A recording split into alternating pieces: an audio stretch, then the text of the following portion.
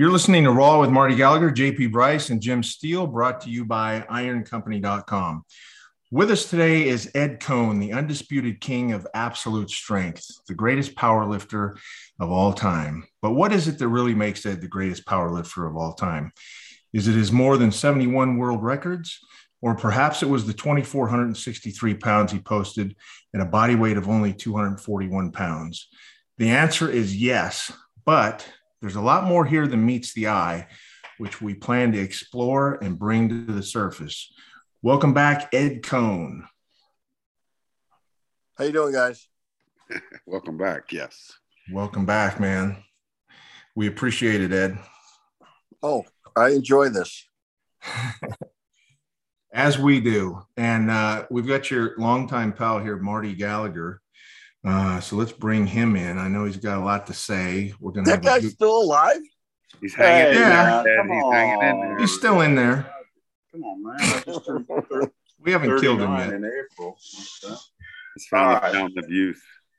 So I'm gonna be a little bit like James L. Lipton in the Actors Studio here, and I'm gonna explain a little bit why Coan is the king. And I think a lot of it gets glossed over in this day and age. Ed's too modest to toot his own horn, but his accomplishments were so astounding, and they still are. And I know he's wincing, even as I say these words right now. Okay, yeah. But somebody's got to say them. So there's a frame of reference. Imagine someone who comes in and is able to set records a full 15% better than the next best in the world. And that's what happened with Ed. When Ed totaled 2,400 at 220, the next best guys in the world were all clustered at around 2,100. And these were good men. These were Hall of Fame guys. We had guys like Fred Hatfield, Jimmy Cash, Pacifico. I think Larry topped out at about 2060. Ed, does that sound about right? Yeah. Yeah. Who else? The guys at 220 at the time were all future Hall of Fame guys, and they were all clustered around at 2,100. So here comes Coan, and he does 2,400, 300 pounds in excess of the next best, which if you do the math, it comes out to a full 15%. So I just did a little bit of initial computation before we came on. Sotomayor, the current high jump world record holder at 8'1/4" if somebody came in and wanted to do 15% better, you're talking about a 9'2" jump, right? Like unheard of stuff, man. Yeah. Ryan Krauser just recently smashed the world record in the shot put, and he threw it 76.8. And when they say smashed, it was a 1.7% increase, right? That's smashed. Yeah. Well, if Coan came along in the shot put, he'd throw the damn thing 88 feet. It'd be interesting to do with sprints, Marty, the fastest man. One more. I have one more, and that's Usain Bolt. And there again, you go. Bolt's 9.58. And again, he really brought the record down considerably. Well, if Coan came along, or a Coan-like sprinter, he'd run an 8.15. Right? Oh, so that's what we were dealing with. And we're like, at the time, we're like, hey, does anybody see this? We got a guy that is 15% better than the rest of the world. And I, at the time when I wrote Purposeful Primitive, said, I don't think there's another athlete in any sport that's had that kind of gap. Now, we can't tell with team sports. You got your Jim Browns and your Wilt Chamberlains and your Bo Jacksons, but in the measurable sports, the individual sports, the sports with times and distances, a 15% gap is like, I don't think it's ever been duplicated. Marty, that's so incredible. That's such a big jump. I mean, what was everybody saying? I mean, everybody must have just been bowled over by this because it's just an incredible feat. Yeah, but I mean, nobody we lived in such a small world. We're like, hey, look, does anybody understand what's going on here? No one really did. But didn't so anyway, go ahead, Eddie.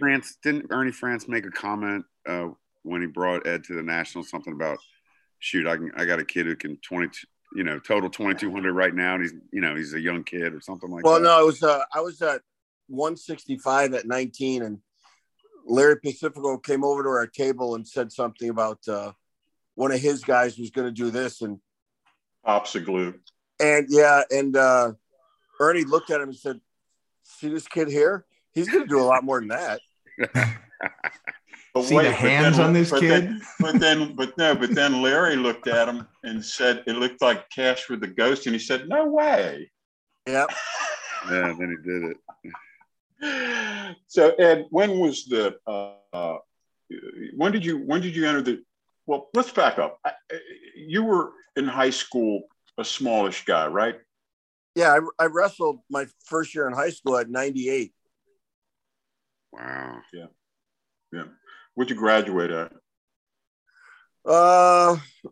Let's see. 170 or something. Okay. When did you first touch a barbell? A little bit before I went into high school. I started training in a buddy's basement on a old Universal machine. Okay.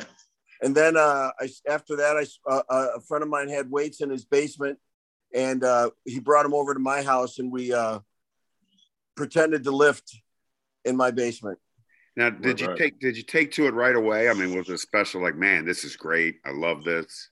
Yes, I was completely obsessed right away. My parents would have to come down in the basement at like 1 o'clock in the morning to stop me from making noise. How strong were you when you first started off? Were you a lot stronger than the other kids? Yes. Yeah, right away. Okay. But Ed, I think when you started, it was about packing on muscle. You had more of an interest in bodybuilding, didn't you? Yeah, I tried to be Arnold. Then I met Arnold, and he was way too tall, so I tried to be Franco. There you go. So, when was your first competitive meet? 1980. So you're what 63? So you're 17. 16. 16. Okay. How'd you do? I won and took best lifter, but I did. Let's see. I was a really light 165 or like 150, a little over 150 or something. And I did 485, 295, and 495. It took me 3 times to get the squat because the racks didn't go down low enough. They had to actually take it off and put it on my back. Oh my God. Wow. Okay. And how old again were you? 16. 16. With a basically a 500 bench and 500 dead. No. What was it? Squat and dead. Squat and dead. Or Yeah, squat, I squat and dead. Training, but I didn't know. I didn't know how to get ready or warm up or do anything at the meet. Right. Now, when did you get any adult influence or any outside influence? Right now, you're just kind of stumbling around right at 16. I didn't. I just started reading Powerlifting USA magazine. Well, they had some what else good was writers. there? I mean, They had some good writers in that magazine. At one time, Yeah. when they still had their senses. Yes. When we were all one. Yeah. When we were all one, right? Yeah, So multiple federations. Yeah, exactly. That's when we lost our mind. We'll get to that. So now, when your first real big meet was the teenage meet in Gettysburg, right?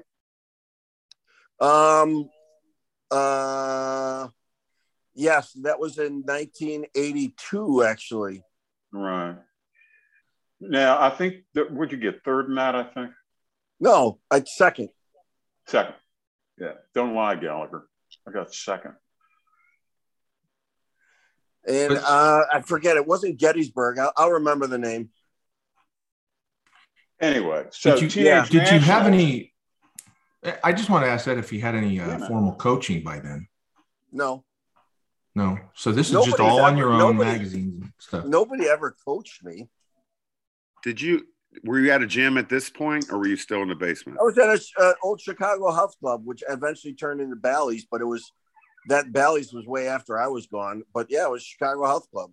And there wasn't anybody that said, "Hey kid, come here, let me show you how to do this." So No, we had Jim Rouse there, who was a world record bencher, but Great. very, very rarely would he come back and watch me and my buddy lift. yeah. Now, how would you classify your training at the time? You're probably doing a lot of volume, right? Almost the same as I never. What I started with is almost what I finished with because it worked and it never stopped working. Wow. Why change it? Yeah. No, there was no need to change it if it wasn't broken. Right. But how did you stumble onto it initially? Probably a lot of Powerlifting USA. It was just some basic linear periodization that I customized to myself. The key was I did everything by feel. My technique, the weights I picked, how I wrote up my program, my assistance exercises. If it felt right, then I did it. Yeah, you went where results led. Yeah, I didn't pay attention to anything else. Did anybody ever try to change you when you did get to a gym and got around other guys? No.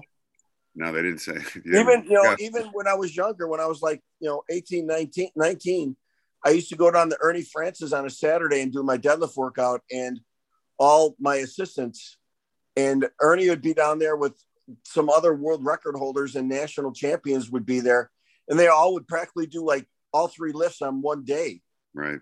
And I just went down there and did my deadlifts. Yeah. And so even down there, I mean, you weren't getting tips from anybody on how to perfect your deadlift form or anything like that. It was just all you. Well, it's the other way around, isn't it? That what makes a good coach, seeing that he doesn't need to change and not just changing him to say, I fixed that kid over there. I mean, he's over there crushing weights with that form. Why not let him go? Well, it's incredible that he, just coming up, it was all on instinct. Yeah. I mean, how many guys could do that? And basically with what he started with is kind of what he ended up with. That's incredible. Yes. Well, no, that's actually predictable. That's a world champion, right? It's more than that. You have certain guys that we've talked about this in the past. Ed didn't stand on anybody's shoulders like Cassidy, Hugh, because Hugh started powerlifting when there was no powerlifting. Yeah. He didn't have any lineage or any mentors to draw. And Ed didn't either. Ed chose his own path and he kept, as long as he obtained results, he stayed in the path and he continued to get results and he continued to get bigger. Now, Eddie, your first seniors, 1988, right? 181? 1984. Oh, well, I guess that's what I thought. Actually 1983, but I missed weight. Yeah. Okay. Yeah, right. Now walk us through that. That was interesting. That was when you were trying to go to 65, right? Yeah, that was actually my weight class, but I had started to pack on a lot of extra muscle, lean muscle. And I tried everything, diuretics and all kinds of shit. Right. And I came within like a pound or something of making weight and nothing could get off. I mean, I walked, I made my bathroom into a steam room. I didn't go to sleep, you name it. And it wouldn't come off no matter what. So after I missed weight, 2 hours later, I weighed in again. I had to go in at 181 then. Yep. And what were your lifts? They were great. 699, 429, and 727. And had he made weight in 165, he would have been an easy win. It would have been a deadlift and a total world record at 19. Ooh. Yeah, exactly. So next year you come back as a full-fledged 181er, right? Yep. And was that the year that it was going to be the famous Mike Bridges showdown? Yes, it was. In Dayton, Ohio. Mike Bridges was the dominant lifter of the previous decade. Mike in 181 pound class, total, what, Eddie, 2,100 at Gus's meet. 850. No, I don't think he didn't do it at Gus's meet. I mean, he did it at the previous nationals or something like that. Okay. Yeah, but it was 854 squat, 837, 529, and 770. Not 738 or something at the time. I think you're a little light on that, brother. We can do the math later. But anyway, so Bridges was the king, and Cohn was coming up. And so it was going to be the showdown, right? It was going to be everyone was looking forward to it. And then at the last minute, Mike pulled out. Oh. Yeah, he got some type of bad sickness. Yeah, he got sick. Did he really get sick? It didn't happen. Hey, come on, man. Come on, we're not going to. Come on, it's a long time. You can let, the statute of limitations is gone. Did he really get sick? Oh, yeah, he was sick. I don't think Mike Bridges was scared of me at the time. Okay. Yeah. So, but Mike did retire. That was the end of Mike. Yeah. He did not come back from that. So at that point, now in your first seniors at 81, that was also your first world record, right? Yeah. Well, that's back when it was the round system. So you had to follow yourself a lot. Oh my God. It was escalating weights. Oh, that was horrible.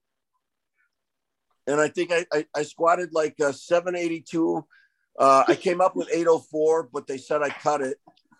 I had just torn my pec, so I benched 451, and I pulled 791 that day.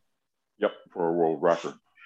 And he was smallish looking. I mean, Ed had 180 pounds.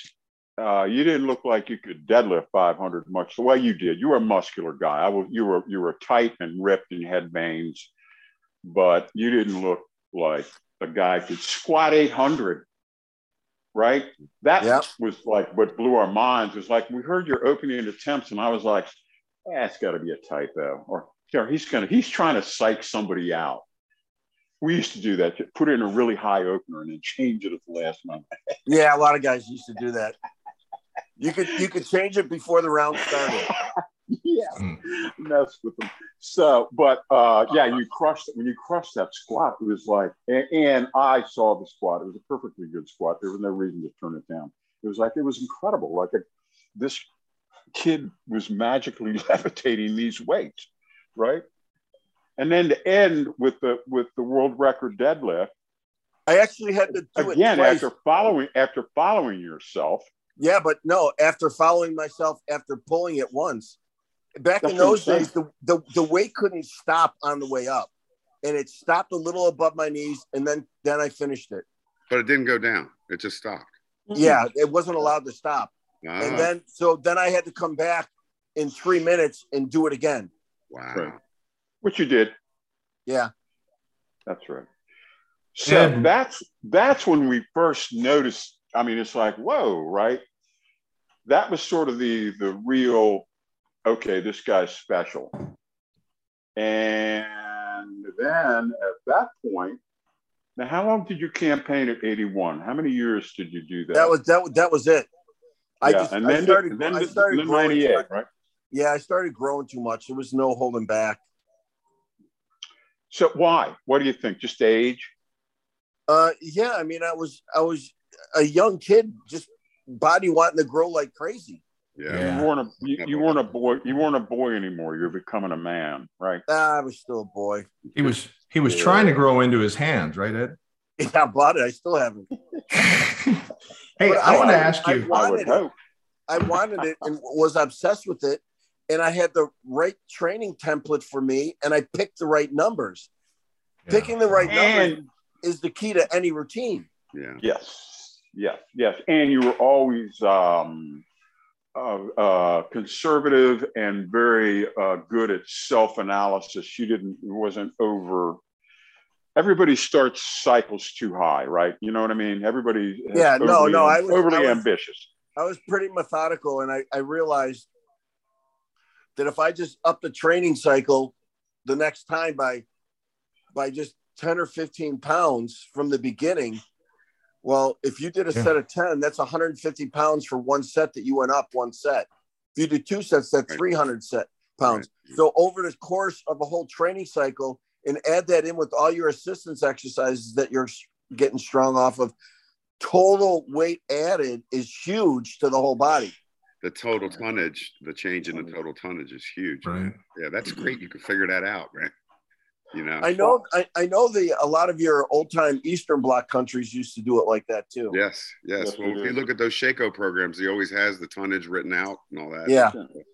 Interesting. Well, in the off season, you would lift heavy too, wouldn't you? And you would start heavier, and because your feeling was, well, if I'm training heavier, I'm going to compete heavier. I'm going to do a better job. I just wanted to be strong, and I went where my body wanted it to. In the off season, I just switched my exercises around a little bit.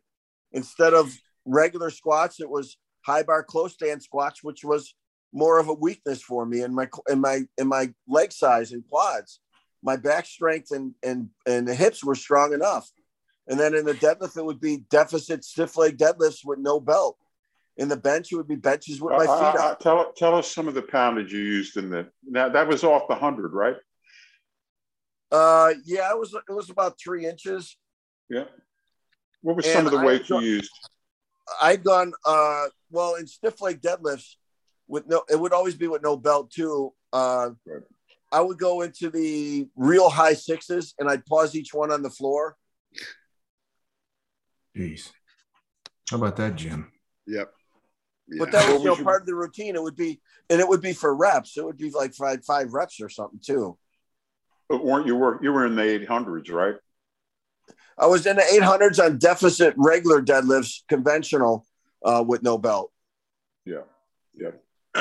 All right. Now look, at 198, that's when you shocked the world. Yeah, that's when I don't know, the highest total was 2050 or something, and I think I did 2200 my first time out. Yeah. Okay. At the time, the world record was 2038. Here comes Cone, and he goes 2200. Okay, 2200 exceeded the world record total in the 220-pound class. More importantly, it exceeded the world record total in the 242-pound class. In the 242-pound class, John Cook's 2204 total had stood from 1980. The greatest 242ers in the world had taken a run at that 2200. Who had Thor, Jacoby, Vladimir, Kirk, Willie Bell, all these guys. No one exceeded the 2200.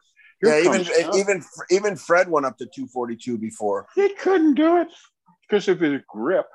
He had that weak grip. But anyway, but my point being, no one could break 2200 at 242.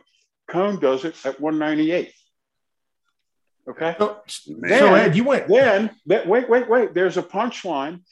Guess who eventually breaks the 2200 barrier? Cone. He does it with like what was it at 2463? At 220, I did 24. Yeah, no, at 220 I did 2402. Yeah, but at 242, at your big weight, you did 3. So I didn't get a chance to do more. I know I could have done more, but life said no, not this time. So let me ask you it still exceeded it by 263 pounds. Yeah. But at that time, that was the highest total in the world, regardless of weight class or federation. Ever. Yeah, exactly. Now, Marty, Ed, were guys asking you, how do you train? What do you do? So this was sort of a departure because it was more like a power building routine because you did a lot of assistance stuff. Yeah. Were guys doing more just like the 3 lifts and maybe, they weren't doing enough for assistance work because their weaknesses didn't get stronger. Right. Yeah. Did you see guys start to change their routines? Hold that. Put that on a bumper sticker, baby. Yeah. Their weaknesses did not get stronger. So it held them back. Yeah. Now, Ed, when they continually played to their strengths. Yeah. Yep. Ed, when you posted that 2463, I mean, going into that meet, you had to know that you were just going to crush it. My question is, did rumors start to get around that, hey, Cohn's going to crush the shit out of this thing? Look what he's doing in training and all. Or didn't have internet back then. Let's don't jump ahead to the 2463 at a certain point, there were no rumors. It was just expected. Yeah. Okay. Oh, exactly. The pressure, every competition, he was expected to do more. Right. I only did what I could do. I don't care what anyone expected. But Ed, every competition, you did more. Yeah. A lot more. I only did what I knew I could do. Especially on that day. Yes, and that's why your career lasted 20 years, because you were always had, even though you lifted tremendous weights, you were conservative. Well, you make a decision. Okay, you're not in your own gym. You had to weigh in 2 hours beforehand. You don't have the same spotters, loaders. You're on time restraints. You got judges, so everything is fucking different. And by the time you go and start warming up, sometimes that can get to you. So I would put in a pretty easy opener, and then I would know after my opener, right. This is how the day's going to go. This is what I'm going to take next. Did you sometimes have numbers in the gym better than you did at the meet? Oh yeah. Because in that one video, geez, you did 975 for a single or a double or something. I was wondering, like, what did you come off of on the meet off of that? Let's see. I don't think that was the first time I squatted. It might have been the first time I squatted 1,000, when it really probably should have been a lot more. Right. Yeah. Okay. May I give an example? Yeah, go ahead. The 900, the 902 pull in Dallas. Yeah. Yeah. I doubled it in the gym. You doubled 900 and pulled 920. Whoa, you doubled 900. Yeah, I went for 920 at the meet, but it was a little bit of anticlimactic. I timed my psych too early. Yes. Well, again, you also had squatted 960 before. Yeah. You know what I mean? It was 959, bench 545 that day. And then I opened up at 837 in the deadlift. Yep. 900 was the second, but I had the same thing happen when Kowalski hit the 1,000. You don't take into account kind of the jubilation and the way the crowd goes wild, and it's just such a exhilarating, exciting, and exhausting. Yeah, and just to get yourself back together and come back from that, it's like, ooh, I feel like taking a nap. Wait, right? Back up a second. He deadlifted 900 for 2 in the gym. Was that planned? Was the double planned? Yeah, of course. Well, now wait a minute. At 220? At 220. Karwoski, when he did the 1,000 pounds for 2, he debated. He sat on his couch all weekend. Am I going to do a single? Am I going to do a double? He was going back and forth. He had a meet coming up. He didn't know if he should risk it. And he went with going with the double. And you'll see in that YouTube video, he does one. Everybody figures he's going to put it back. They start, motioning to put it back. Yeah. Well, but he did the double. You know what, Eddie, in hindsight, he should have, because he would have had a bigger meat squat. He couldn't do probably. But you know what? To us back then, there was so much joy of the training part in the gym. Right. Oh, yeah. That we didn't worry about it as much. That's a good point. That's great. Well, we thought we'd squat 1050. Yeah, we just enjoyed the training part because that's what we got into. Well, if you double 1,000, what are you going to do? 10-10? Right? Yeah, true. So that's what we thought. And his 1,000 was the second attempt. Everybody said we were 10:25 after that. Yeah, and everybody dug into my ass for picking that weight. But I said, what am I going to do? Put 10:03? I mean, come on, man. Yeah. He just did 1,000. What am I supposed to put in? 10:07? Yeah, he did do that. It was the kilo mark is 1,003. Yeah, right. Yeah. But again, it's the jubilation factor and the people going crazy and backslapping. You blew your whole emotional wad. Yeah. Yes. Well, you should. Yeah. It's a once in a lifetime experience, man. I mean, that's right. We're going to take a damn minute. Thank you. Yeah. Yeah.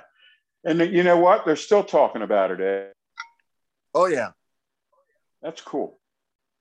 What about, Ed, the first world record you broke? I mean, how important was that to you? Did it totally fire you up, or were you like, okay, on to the next one? On to the next one. I didn't really pay attention as much to the world records as I did what my capabilities were. Right. Wow. Okay. Now, after setting the world on fire at 198, he comes back weighing 225, right? It's like everybody's running out of I think that when I did the 2400, that was I weighed 218 and a half, I think. Yep. With a 2-hour weigh-in. Yeah.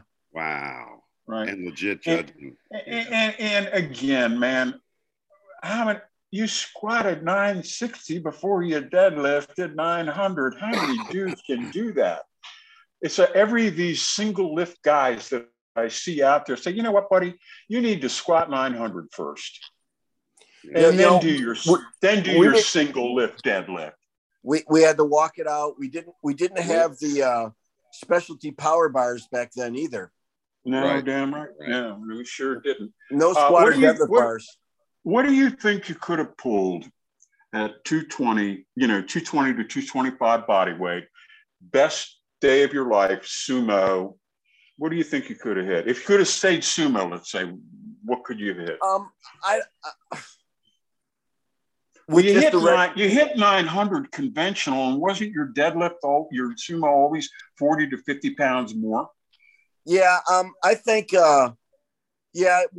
with the same bar, with the stiff bar and under the same conditions, it would have probably been around 940 or something. Yeah. At what body weight? 218. At 220. Okay. But body weight doesn't help that much in the deadlift, does it? Not as much, depending on how you're built. Right. Well, if you're longer and leaner, or short and fat, you're going to have a problem. Or like a super heavyweight, they're going to have more of a problem with girth because they can't get into the proper position. Yeah, we can't get down there. A longer, leaner guy can, and someone like me could. Right. And again, you're short leg, long torso. Yes. Long arms, big hands. You know how I know that? I actually wrote a piece on it one time. We were having a team meeting of Black's gym and before the national championships one time, and Willie Bell was sitting on the bed next to Ed Cohn. Okay. And I'm looking at him. I'm sitting behind him, right? And I'm looking at him, and their torsos are the same height, right? I mean, Ed and Willie's shoulders are even, their heads are even, everything's even. And so I said, Ed must have some short ass legs. Yeah, I had because Willie's 5'10", and he taught me when they stood up, Willie towered over Ed, right? He's 5'10". I was like, wow, yeah. Okay. Yeah, okay. Marty. So structural advantage for squatting, deadlifting, right? Yeah. So they say, but my deadlift wasn't like a perfect deadlift. I still had to round over a little bit. Yeah, that's right. But it was, and your long arms hinder you in the bench. Yeah, but everything felt right for me the way I did it. Yeah, man, you had some grippers on you, brother. Yeah, they're still pretty good. Yeah, you come up behind you and squeeze that little blank spot in your traps and touch his fingers together. I'm like, God. me, man. The bench really wasn't a weak lift for you as far as your total. Oh no, Talk to him about the pec tear. Eddie, tell him about the pec tear. Yeah, I was before my nationals at 181. Right. My bench was going really good, and I figured, well, if 2 days are good, why don't I try 3 days? Oh. Yeah, that was a mistake. And what'd you bench? What was your best bench before you pec tore? It was like it was right around 480 raw at 181. Wow. Right. At 20 years old. Just imagine. So then you imagine if you hadn't tore that hole, Ed. What could you have benched? I tore a chunk out of it and still came back in the meet and did a 451. At 181. Yeah. And you never got that surgically fixed or anything like that? The tendon didn't tear. It was just a big chunk of muscle. Oh, wow. What do you think you lost in your bench presses? I mean, what do you think you could have? You did a 550 double at 220 raw. Yeah. What do you think you could have benched without a pec tear? It probably would have been around 585 or something. Gosh, right. And at your heaviest, that really would have come into play. So you would have definitely busted into the sixes. Yeah, I probably would have hit 6. And let's not forget, back then, even when you put a shirt on, there was nothing to those shirts compared to today. No, those were raw numbers. What I did. Right, but even then, in your later years, even when you wore the shirt, I hated them. They made it worse. They made it worse. Yeah, we were terrible. So tell us a little bit about when did you meet Doug Furness? At the YMCA Nationals in like 1983 or something, 1984 maybe. What was his brother's name? Mike. And what was his good friend's name who came to the meet? Gary Burns. Gary Burns. That's it. We still all text each other. We were doing it yesterday. Oh, good. Tell him I said hello. Doug told me many years later. He told me about the first time he met you, and he said we were driving home and we were talking to each other, and we said, well, who impressed you? And I said to my brother, I said, you know that really white kid? Yeah, you know what? His brother Mike came up to Doug at the meet at the YMCA Nationals. And he goes, hey, Bub, that little kid you were just talking to, is he okay? He looks kind of sick. He's real pale. That little kid. What were your lifts? Tell me your lifts. At that meet, I think it was like a 760 squat. That's the first time I went up to 181. It was like a 760, a 4-something bench, and a 760 or something deadlift. They must have lost, dude. Yeah. That's great. So wait, they made those comments before you lifted? No, after on the ride home, they said, "Oh, we really like that little white. You know that white little kid, pale kid. Yeah, the kid you can see through." Yeah. See, So, Doug and his brother, they played at the University of Tennessee in the early 80s, like, 79, 80, 81, 82. Yeah.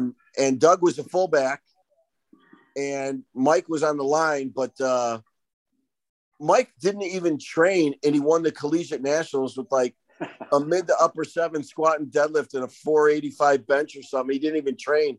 And I think one time back then the commentator made the comment about at the football game about the 2 guys with the best afros on the team, and they just happened to be white guys. the brothers. Yeah. Hey, Ed, there's a real good picture of let's see, it's you and it's Furness, Hatfield, Magruder, Kennedy. That was like a TV show or something, wasn't it? Yeah, that was at the in Tacoma, Washington, at a contest that Magruder, when he worked for the health club chain, they put on. Let me tell you what's really fascinating about that photo is you go from left to right, you see Doug Furness, Hall of Fame guy. George Hector pointed out to me, Doug was the first guy to total 2,400 twice. Yeah. Okay. So, and all, at a really light body weight. Next to him, of course, was you, looking like somebody's child. Then Fred, who was at his bulbous maximum. He looked like one more Big Mac, and he was going to explode, right? Yeah, he was like a stuck pig. He did. And then next to him, Magruder, who was a hell of a raw bencher. I saw him do 600 raw like it was nothing. Yeah, I think my first nationals in '83, he did like 595 like nothing, and it was in a full meet. Yeah. Right. Oh yeah. And then next to him was Doyle. And Doyle was, of course, the 900 guy and the great super heavyweight, and also the greatest coach ever. Yeah, but he was. You back up and you look at the picture and you look at all those Hall of Fame guys, and then the thing that hit me is well, you know what? Cone outlifted every single one of them. Isn't that crazy? Yeah. Isn't that Marty? You called him the Giant Killer. Is that right? Well, I mean, he didn't. I mean, they were his friends and everything, but I mean, these guys are all-time greats, and every single one of them, Ed outlifted. And what did Doyle weigh? He looked like about 300. Yeah, 320.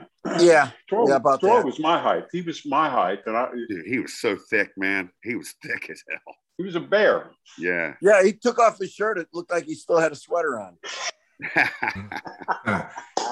But Ed, what was it about you that just made you so much better than everybody else? I mean, it's probably a combination of things, I'm sure, but is there a singular, thing at the top that just really stands out that made you better or want to be better?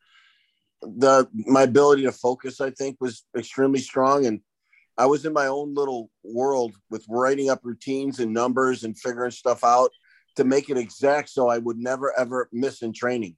Yeah. So just extreme dedication. I also think that the training itself is so vastly underrated. If modern trainees would please God just start using some Cone precepts and some Cone programming and some Cone, it's just common sense, rationale, cause and effect stuff. It's just science and biology. Yeah, he does a little more volume, a little more Kaz-like than I guess the other extreme would be Chalet, who I don't know how you could do less and still be training. Yeah, I think Mark lifted one time a year, didn't he? Yeah. For a single. Yeah. Mark spent more time in the tanning bed than he did training. Yeah. I just find it fascinating that instinctively you knew that all that assistance stuff was going to eliminate weak points. It just eliminated weak points. You just went into those meets and you just didn't have anything that, it's my lockout, because you were doing close grips. You didn't have to worry about it. Well, what I did in the off season with my heavy compound assistance is I treated like it was a meet lift. I treated it like a regular training cycle. Right. You I did my close grip cycle the same as my bench, and my inclines were the same as that.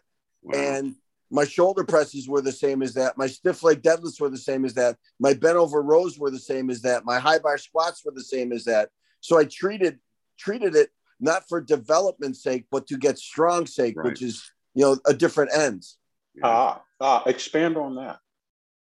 Well, I figured at a certain time that if I could be the best I could be in powerlifting, I would look pretty fucking good anyways. So I didn't worry about it. Yeah. So muscles were an unintended side consequence of getting real strong. Yeah, they go hand in hand, kind of. Who would know? Yeah. Who knows? Dorian Yates found out. We talked about him with him a couple of weeks back, and we brought you up. He said, yeah, because I told him, I said, at the peak, when Ed was at his peak and Dorian was at his peak, you guys trained very similar. Yeah, they did a thing side by side in Muscle and Fitness. I wrote it. Yeah. There you go. Yeah, I wrote it. And basically it comes down to Dorian did powerlifting with forced reps. Yeah. Yeah, pretty much. Other than that, the template was pretty much the same. He hit the major lifts one time a week, right? And his emphasis on some of his assistants' work was obviously a little bit different, but that's it. Yeah. Yeah. And his approach, and again, he's even though he was doing forced reps, he always stayed within his limit to avoid getting hurt. Now he did get hurt. He did get hurt, but I'll tell you a cool line, Marty. A couple of weeks ago, a buddy of mine was in town from North Carolina, and he was at the gym, and I was doing some seated push downs. Just because they're harder, you don't have to use as much weight. And who would have thought? Yeah, and right after I'd finished my set, on video he asked me how my body felt after all the years. And I said, I'll explain it to you this way. Anytime you do anything in life to try to be the best at, whether it be a sport, a school, or a doctor, or whatever it is, your job or whatever, hobby you have, there's consequences to those actions if you do it long enough to try to be the best, because you take it to an extreme. Yeah. Just make sure before you're done with all that you do some epic shit. There you go. Yeah. That's right. If you're going to give your body to the sport, you might as well end up doing epic stuff. That's right. Yeah. And one thing that's always impressed me about your training was your behind the neck press. Now, I think at one time you were doing up to 405 or maybe even more. Yeah. But a lot of lifters can't even do that because it just hurts their shoulders. They can't reach back. I think Karwoski couldn't even do them because he's too tight. But what were you doing? You were doing 405 behind the head for like 5? 405. And the reason is I started off doing behind the necks. I didn't like standing presses because my short legs and long torso would force me to lean back too far. I didn't like how it felt on my back. Right. So when I started doing them, I didn't have you don't have a lack of mobility when you start out training. Right. So I did them all the time. So I developed the mobility in the shoulders to be able to do that all the time. Most people, if all you do is standing presses and regular front presses all the time, you don't have the mobility to do that. So when you start off, that's why people get hurt. That's right. Did you do the front presses too? No, very little. I just like behind the neck. I like the way it felt. Yeah. So great. We all did them in the 80s, and nobody does them anymore. No, that was Ted Arcidi's big lift. He did them standing, right, Ed? He did them standing. Yeah, that's a bad dude. Yeah. Ed, would you not agree that if you push up the press behind the neck, that pushes the bench up? Oh, there's a direct correlation with it. Yeah, that's really the reason we do it. Yeah, I mean, that's why I hit my back so hard. Where do you put the bar when you squat? What do you lay on that stabilizes you in the bench? What do you pull with the deadlift? Yeah, everything has to do with the back. Yeah, it's funny when I went when Kevin Levrone made his comeback a couple years ago. I went down and saw him, and he was doing behind the necks, man. He was doing 315 for reps or whatever, and I was like, the only two people I can think of are Ed Cohn and Kevin that are still doing it. And Kevin's shoulders are like boulders. Yeah, he had some really cool shoulders. Yeah, huge. The Kevin LeBron saying would be shaboom. Yeah. That's what he always says. May I tell a funny Kevin LeBron, Karwoski, Ed Cohn story? You, Ed, one time came to Baltimore for a bench press championship with one of your lifters. Yeah. Okay? Yeah. And he's a good looking young guy. And afterwards, we went out to a seafood restaurant that Kirk picked. And there was a bunch of people. They were like two sides loaded up with people. And Kirk was sitting at the head of the table. So we're eating. And all of a sudden. That's because he couldn't fit in the regular side of the table.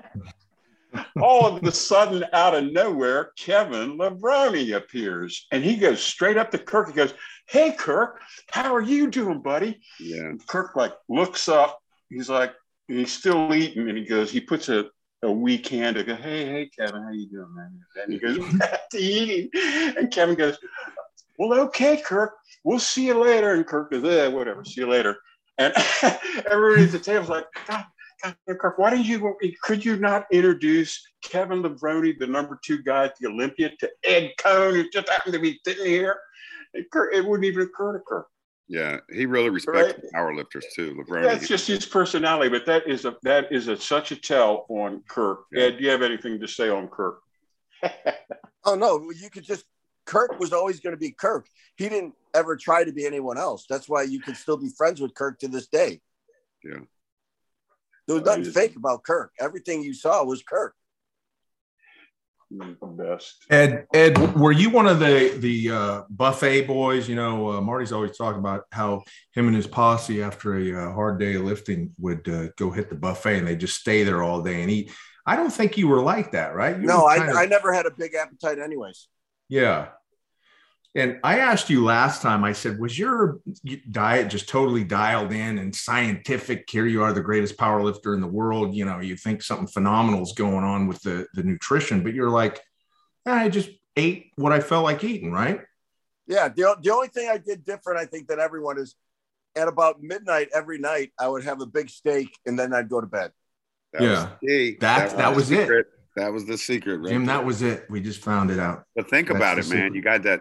Now you're going 8 hours. Most people don't do that. You're going 8 hours without any protein, and that tissue remodeling takes place. Your body wants it, and you gave it to it. Yeah, but Ed wasn't counting them. And now you realize that, well, since the meat has some good fat in it, it takes a little longer to digest. So that would be like your casein protein all night long.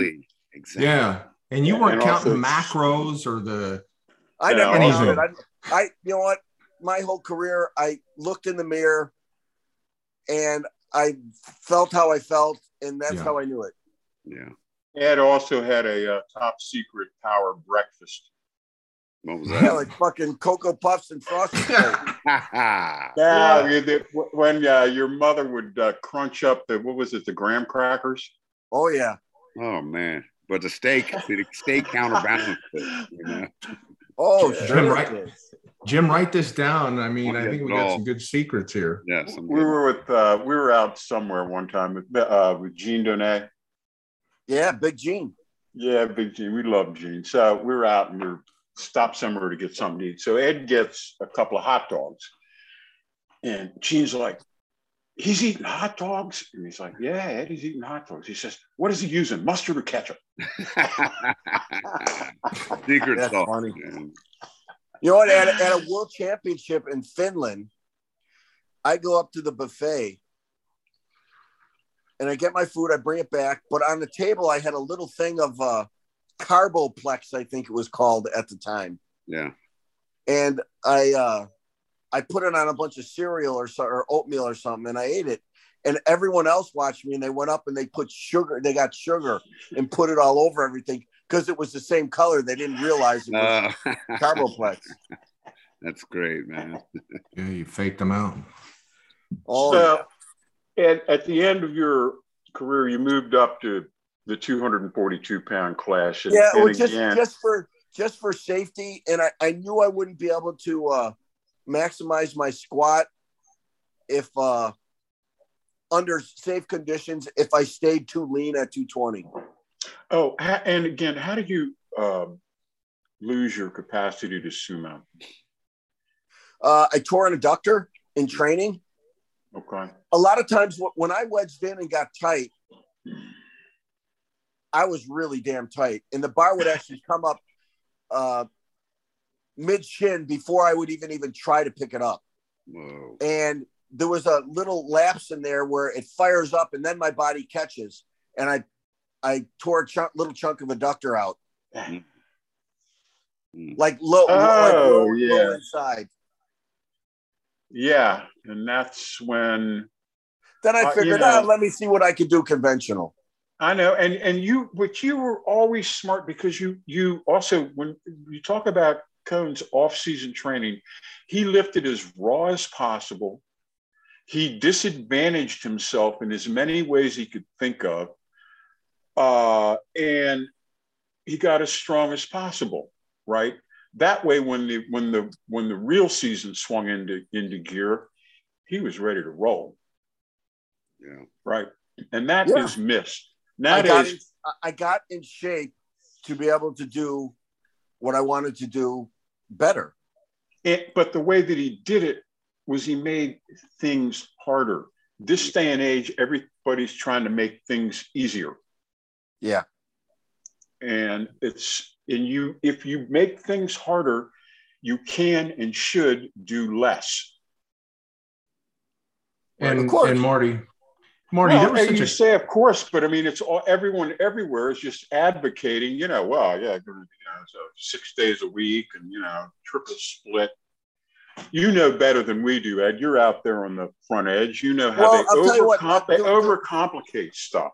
A lot of the routines now, I would add in more assistance work, but a lot of the guys now do know the value of picking the right numbers. So a lot of them do pick the right numbers now with training as far as the how they cycle that. But I think some of them could do a better job of some exercise selection to complement their lifts. What are you thinking of when you say that? Do you have specific? Well, there's a lot of guys that do a lot of volume on squat, bench, and deadlift, and that will help you and get you strong up to a point. But after a certain point of strength, those glaring weaknesses that you haven't trained in those patterns will come out, and that'll be your detriment. Yes. Well, what exercises generally would you use to even things out? More close grips, more shoulder work, tons more fucking rows and stiff leg deadlifts, more high bar close stance or high bar close stance pause squats, stuff like that. They gotta jump into that. Arm work. Yeah. If you took the guys, this is hypothetical, the top guys from today, and I'm legit guys that are, squatting deep and all that, took all their equipment off, put the equipment on that you guys had, and you all competed against each other, do you think you guys would still come out on top? A bunch of us would, but over time, evolution. There's some really strong guys out there, but the biggest thing would not be exactly what the equipment we wore, but a squat bar and a deadlift bar and 24-hour weigh-ins. Right. Yeah, they'd have to do the same thing y'all did, to make it even. Right. You think and legitimate judging. Yeah, there's like the USPA Federation for the most part has really good judging now, and some people that have a lot of honor there. And the IPF will always past that, it's pretty bleak. Yeah, there's a lot of bullshit out there that you can glaringly see. If you see a squat that looks high from the front, it's even higher from the side. Well, I love the IPF rule is actually very simple. It's that unless a lift is unquestionably below parallel, fail it. Gray zone, tie does not go to the runner. No, if it's in the gray zone, flunk it. Very easy. But it's a mystery to these other federations. They have, I don't know. It's, anyway, but let's move on. I like what you're talking about. Every exercise that you mentioned is still a core movement. You're not talking about bands or chains or plyometrics. No one even knew about that stuff at the time.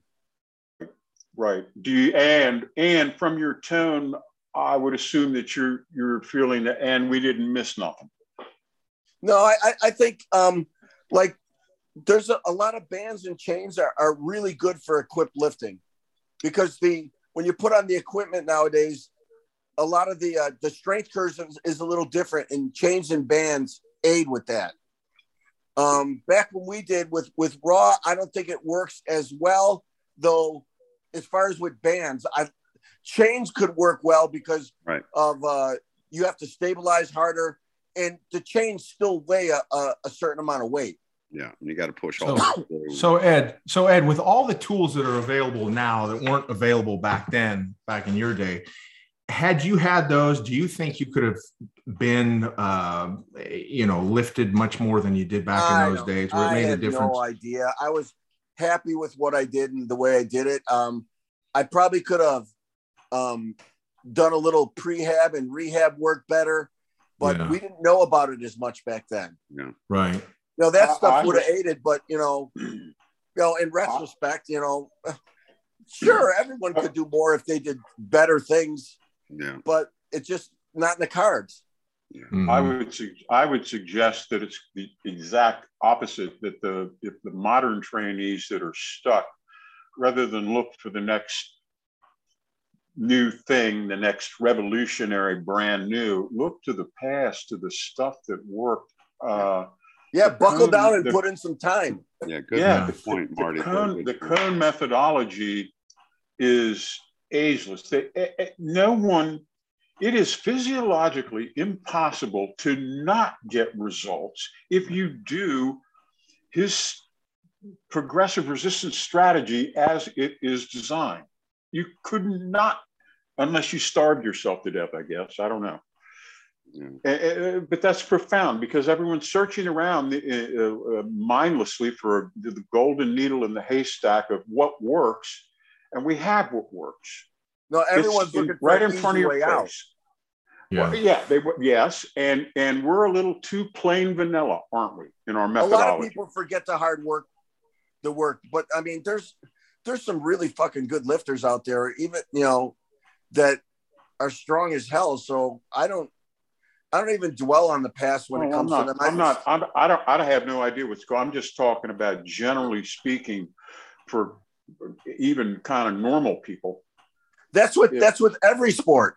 Yeah. Buckle down and do the fucking work to what it's going to take to get better, not to be satisfied with what everyone else tells you how great you are. Yeah.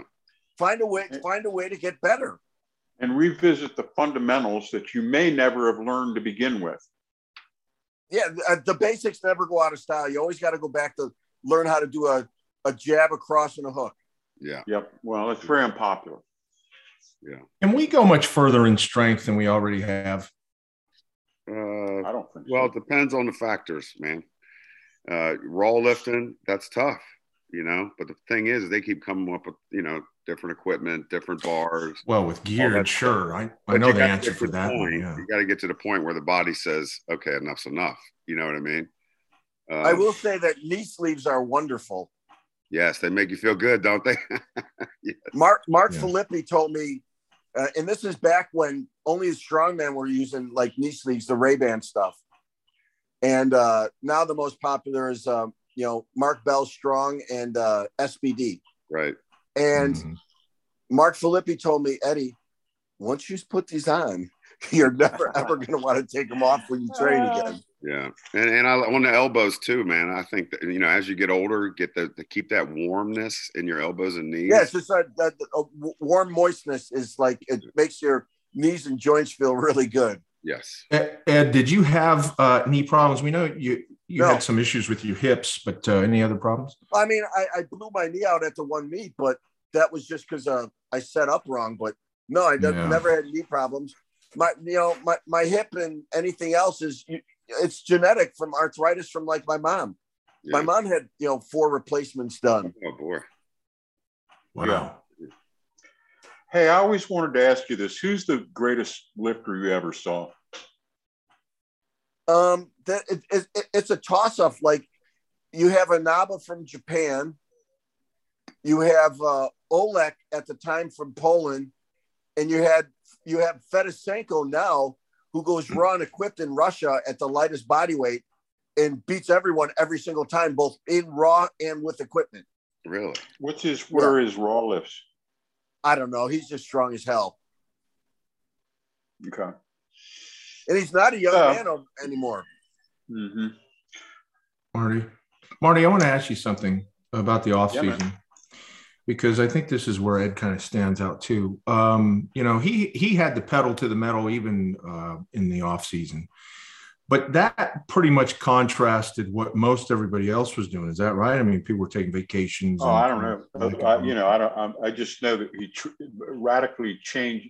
There's an art to changing the training menu, but you're really not. I mean, you're still squatting, but you're changing it to a significant degree that all of a sudden it's interesting and fresh, and it benefits your main squad, your competition squad. Right? Did you take any time off after the IPF Worlds, Ed, or would you go right back in the gym? No, by the Wednesday, I'd go in the gym and do a light squat and bench.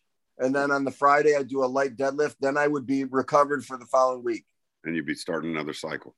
Yeah. And Marty, what were you guys doing as an example? How did that contrast? In terms of what? In terms of, after the meet, what were you guys doing? Were well, you I tell you, man, no. Or just switching it around?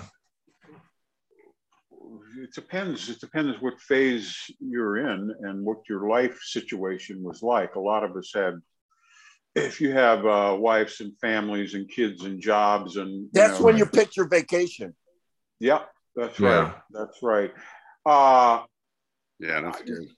Ed, I wanted to, when I talk to people about the great competitions that Larry Pacifico put back on in the 80s, they look at me like I'm talking about Rome before it fell, right? Yeah. Do you remember how incredible those competitions were? You were at the Dayton Convention Center? Yeah, Larry at the Stofers, yeah. Larry learned that he was a good businessman, and he learned that, he had to spend money to make money. So he would make it the fucking event of the year. Oh, it was fantastic. And there was one organization, right? Yeah. Yes, that was the beauty of it. All the best of the best showed up for the national championships. And he had it in a beautiful location. He would fill the hall. On the heavyweight days, it would be like overflow crowd. Extremely well organized. He would pick us up at the airport, Ed. Yeah. He'd have like Sean Scully or somebody drive out with a van and pick you up at the airport. Your airfare was paid, your room was paid. They had that lobster buffet at that restaurant on Sunday. That was incredible. And the sky walkway that walked from the hotel to the meet site. And it was just incredible. And to see how powerlifting has devolved into, it's pathetic. Now all you have is girlfriends and training partners at, the local high school. And well, I'll tell you what, I went to the USAPL Nationals last year that were in Lombard, Illinois, pretty close to me. And the whole place was completely packed with 5 platforms. Wow. There was over 1,000 lifters in the whole meet. That's because the Raw, between men and women. Yeah. What'd you think? It was like the old days. It was badass. It was cool. Fucking packed and screaming and lights, and it was great. Good. Don't you think that the influx of the Raw lifters really helped it? Oh, huge. Yeah. And you know what else helped powerlifting a lot? Yeah, man. CrossFit. Yeah. Yes, sir.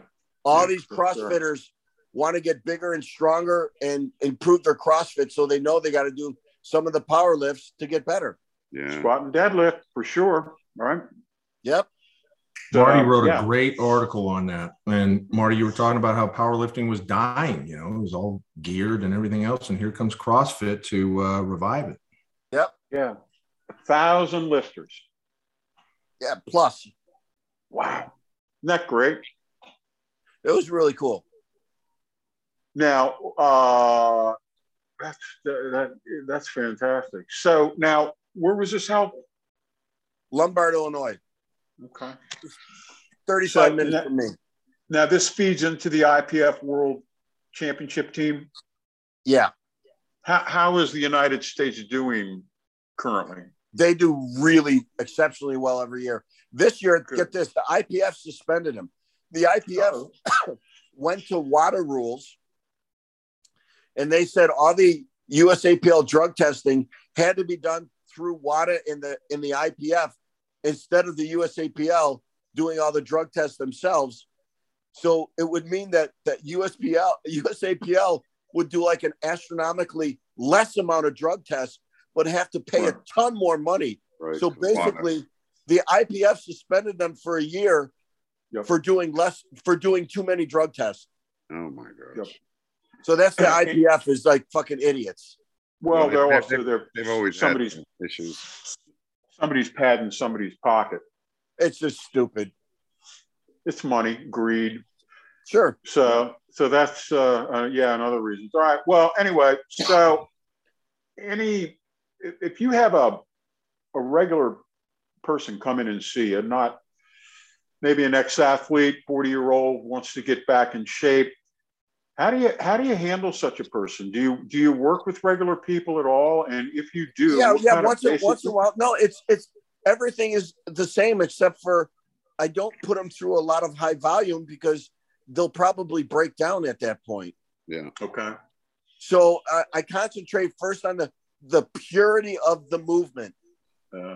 No pain, great movement, and then you go on from there. Nice. Right. But it has to start there or else you're fucked. How about frequency? How many times a week? You can get away with 3 times a week at the most. 2 times a week if they're like a truck driver or have a high stress job. Here's what it is. It's the only ideal way is it has to fit your lifestyle to make it work. Or you won't do it. Yeah. So you make it work the best you can do. It may be not like you may be able to get stronger if you did it a different way, but you can't do it a different way. So it's a non-issue. Yeah. Good point. Exactly. So how long would you limit session length to? When I got done? No, but I'm saying like, again, with our kind of normal individual. Well,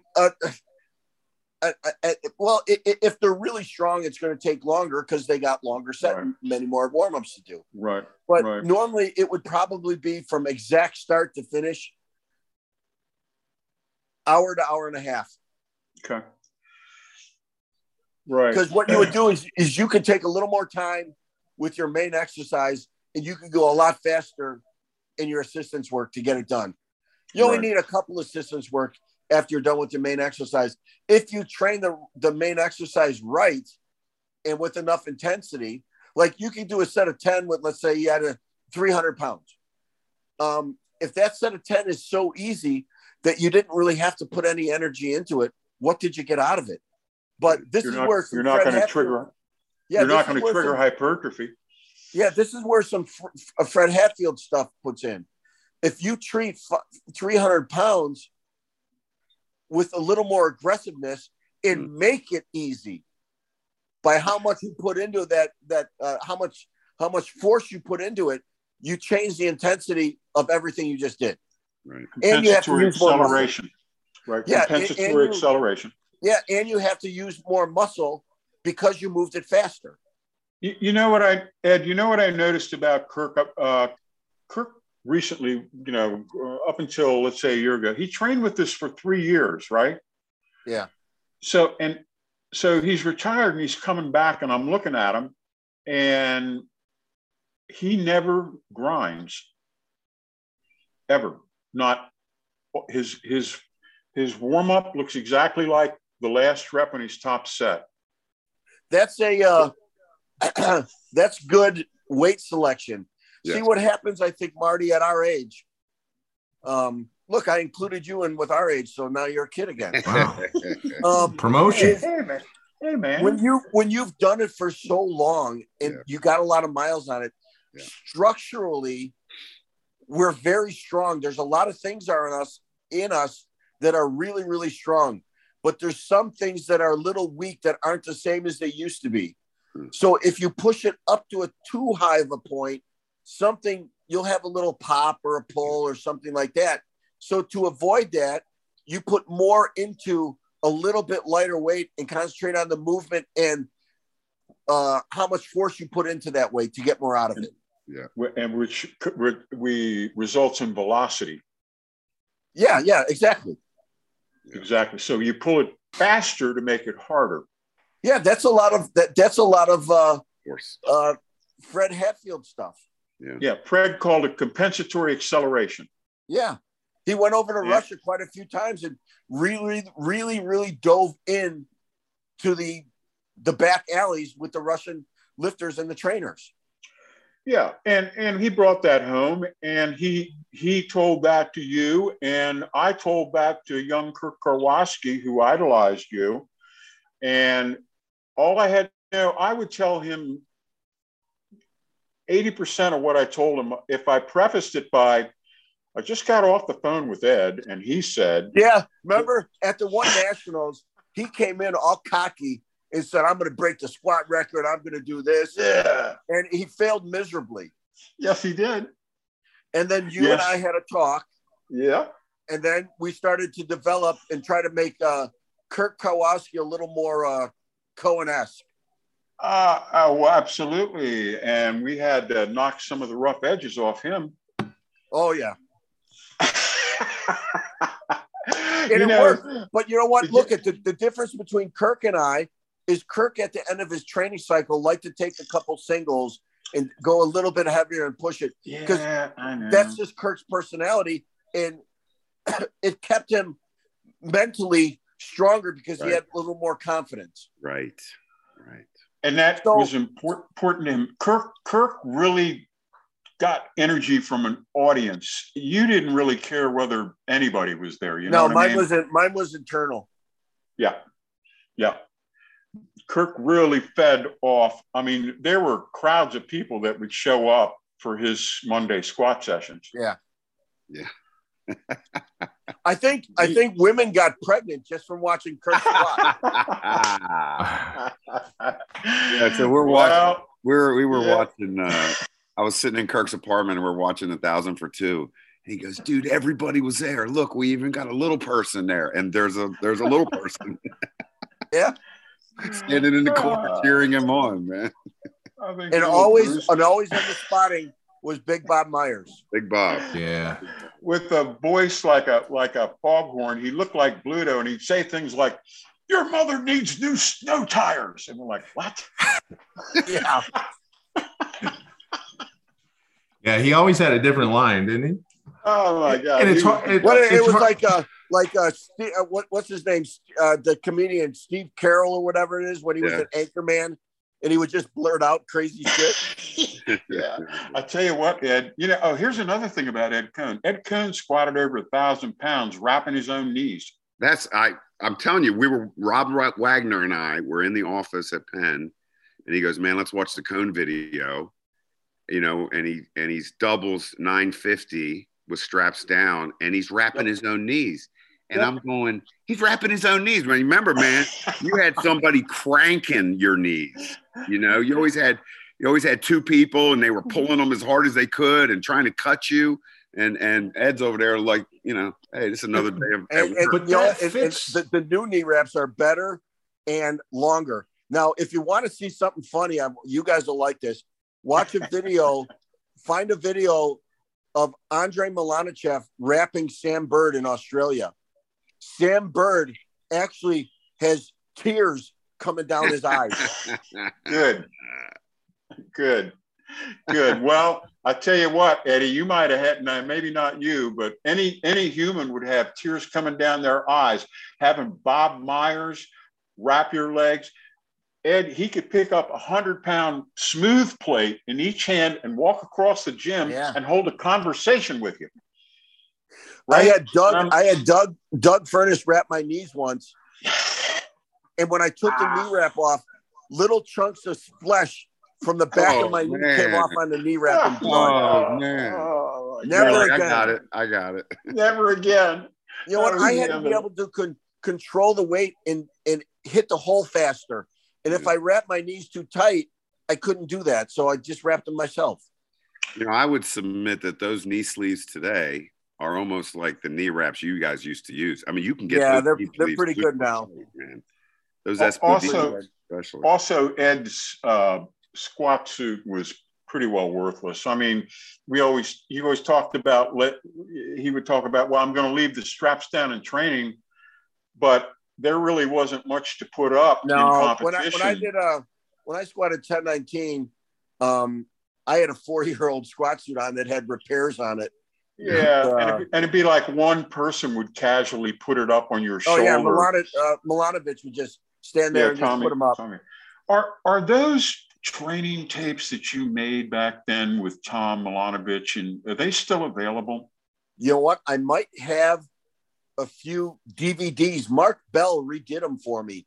Yeah, okay, that's what we need to find out, because those are invaluable, and those what I should do is I should re-release them, because Mark gave me a few copies. Yes, because he wasn't. Yes. He's too busy, so he doesn't even bother with them anymore. So I should just have them redone. Yeah, and sell them again. And the same with that book. Everyone asks me about the damn book. I'm like, I wrote the book. I don't have a copy anymore. I hear it's going for like. I think I have a couple copies. I'd have to check my my sister's house in their basement underneath the stairs to see if there's any boxes of them left. If there is, I'll let you know. Well, they're going for 500 euros in Denmark. Just look at them for like on Amazon or something, or you could.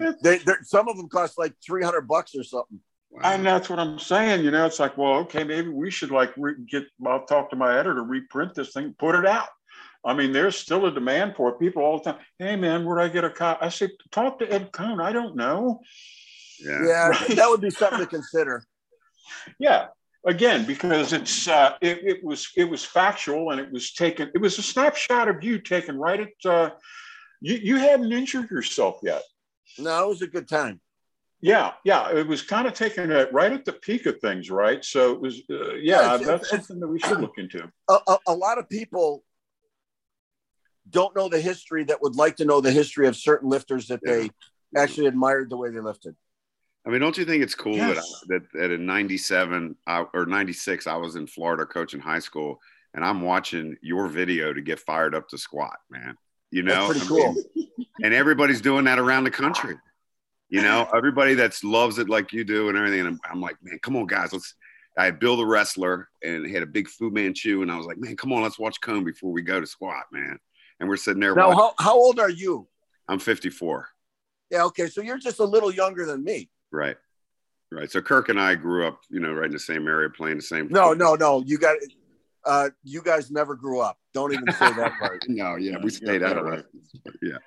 Hey, I got a quick question about gear. When gear first came out, you know, like the bench shirt and stuff like that, was the original idea just to give you added support, or did they have lifting more, you know, allowing you to lift more weights in mind, or did it just kind of evolve into that as the technology? Ever invented is always invented for the sheer reason to improve performance, to make you lift more weight. People always argue and say, oh, well, it protects the shoulders. Oh, it protects this. No, it's so you lift more weight. You just get hurt with more weight. Hey, Ed, my favorite was on the monolift. Oh, it's much safer. And I go, well, that presupposes there was some epidemic of walkout injuries, which there never was. Yeah. No. The only walkout injury I ever saw was the one that ABC Wide World of Sports kept playing over and over again of Paul Jordan blowing his knees out after Tony Fitton told me he'd snorted half a gram of cocaine. Oh, geez. Paul Jordan went on to be an unbelievable horse trainer in Australia. Unbelievable. Who knew, right? Ed, go ahead, man. Ed, when you did the pro meet, the WPO, was that a monolift? Yeah, but I walked it out. You walked it out anyway, right? And it was 1,000 what? 1,038. 1,038 walked out, and everybody else did the monolift, and Ed walked it out. It's classic. I love it. And I thought I cut 1,038 just a tiny bit high, and but for them at the time, a little bit high was buried. Yeah. God. Don't get us started. That was the John Henry beats the machine moment. Yeah, there was a lot of bullshit back then. Yeah. Well, don't get us started in the whole geared movement, but because it's been great to this point.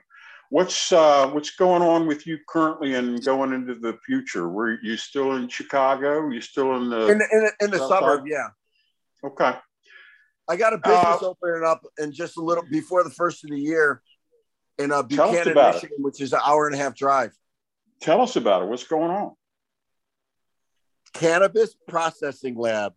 That's where the money is, baby. Hey, Marty, we're going. Marty, we're going, baby. Marty. Yeah. So what we do, I should be in the Cannabis Hall of Fame. Go ahead. Yeah.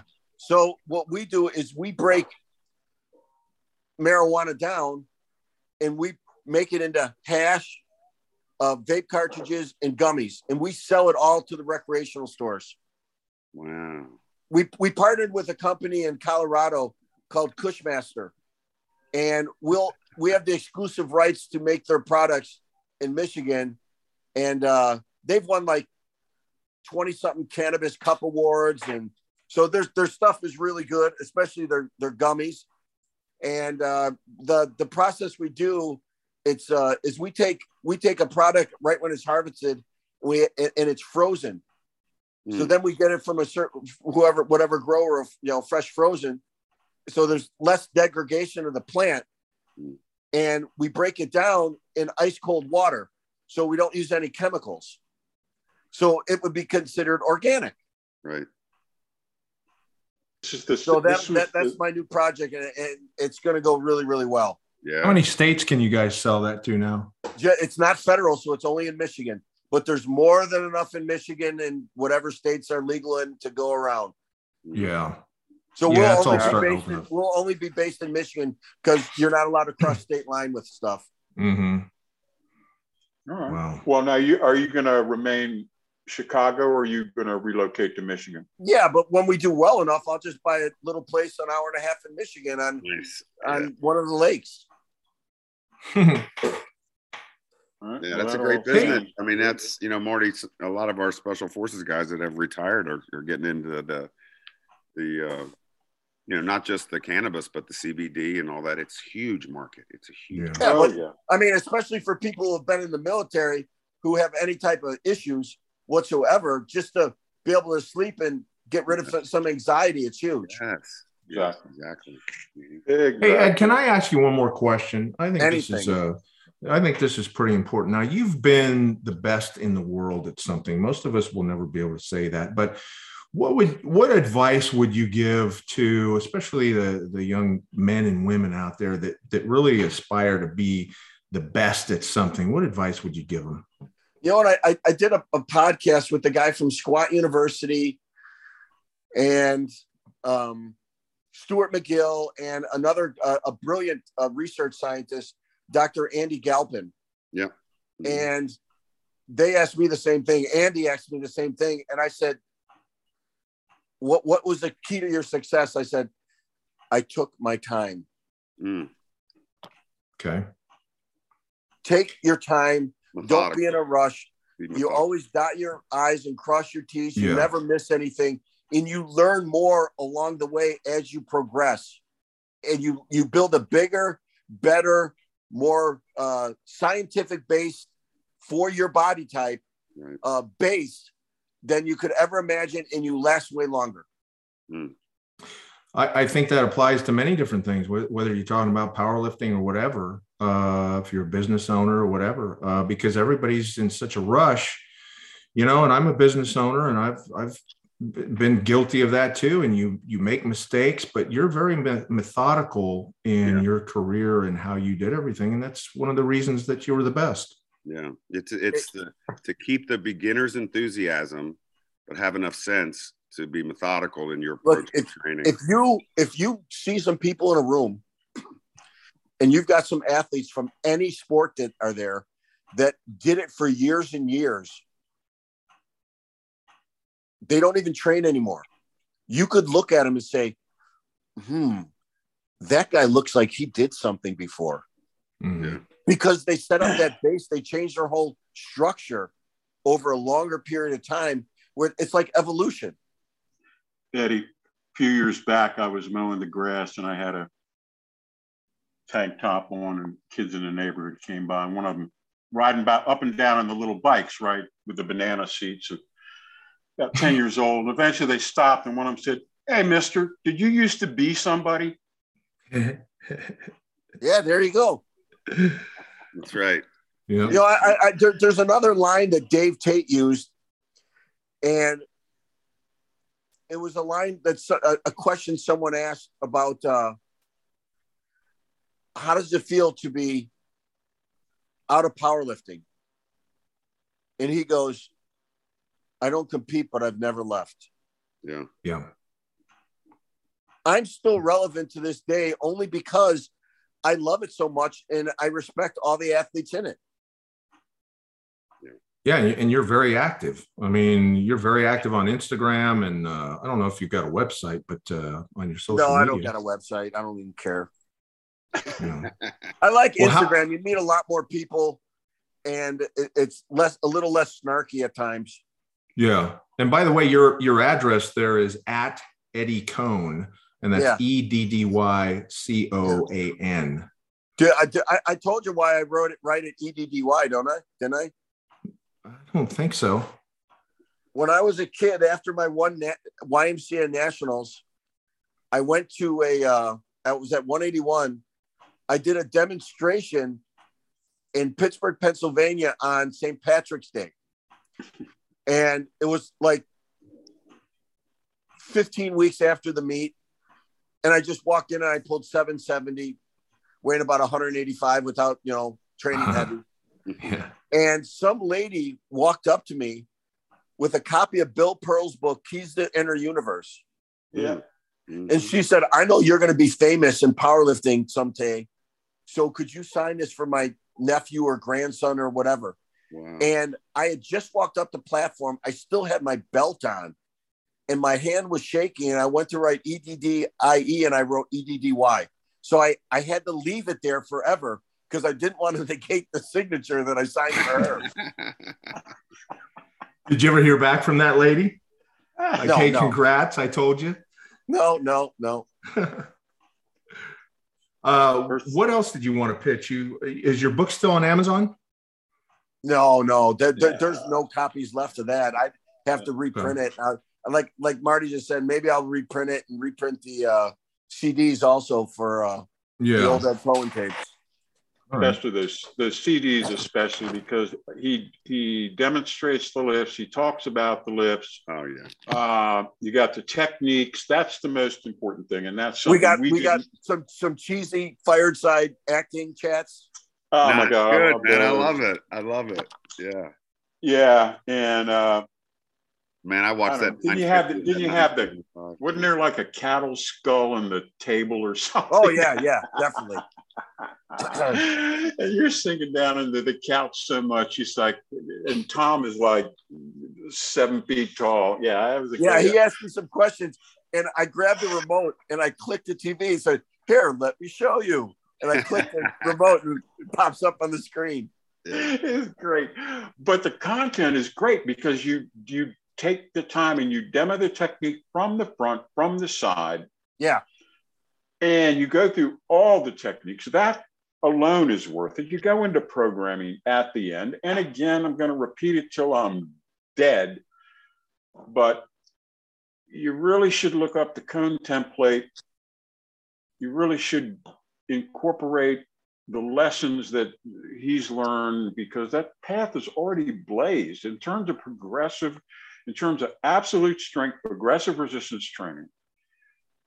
A lot of people forget that, strong is strong. Nobody ever got benched for being too strong. You gotta put the time and effort in. There's some great guys that do great work with powerlifting now with programming and stuff like that. And they're really, really freaking good at what they do because they became scientists. Some of them were incredibly intelligent school-wise before that, but some of them have really learned and done and put in a lot of work that are fantastic coaches and trainers now. There's always more than one way to skin a cat or fillet a fish or whatever. It's you just got to find the right way for you and don't stop searching till you find it. Right. Yeah. I'll do that. Well, Ed, we've actually got a article that Marty just wrote. It's called Bench Press Wisdom of Ed Cohn. So we got that published. Indeed. You can find that at ironcompany.com in the articles section. And Cool. Of course, you want to make sure you check out Marty's Instagram at the Marty Gallagher. And, his wife, Stacy, she's got a website with all kinds of articles and Well, Marty she's the isms brains on there. behind the outfit. Yeah. She's Oh she's yeah, the real well, deal, she's man. she's the engineer, and we kind of But freaked out people before don't know this. she's way, way meaner than Marty. Oh my God. Oh, is that Don't get her right? pissed off. Don't eat her green beans, man. I haven't seen that side. But Don't her get her website is stamp her teeth, functional-strength.org. And of course, if for all your strength training, strength equipment needs, you can go to ironcompany.com. We've got power racks, platforms, bars, plates, belts, you name it. And then Jimmy Steele, he's got articles popping up periodically on Iron Company about once a month. He's currently got one out that's called Powerlifting Training and Competition. You can check that out. And you can also go to his website, bossbarbell.com. That's BAS barbell.com. There you go.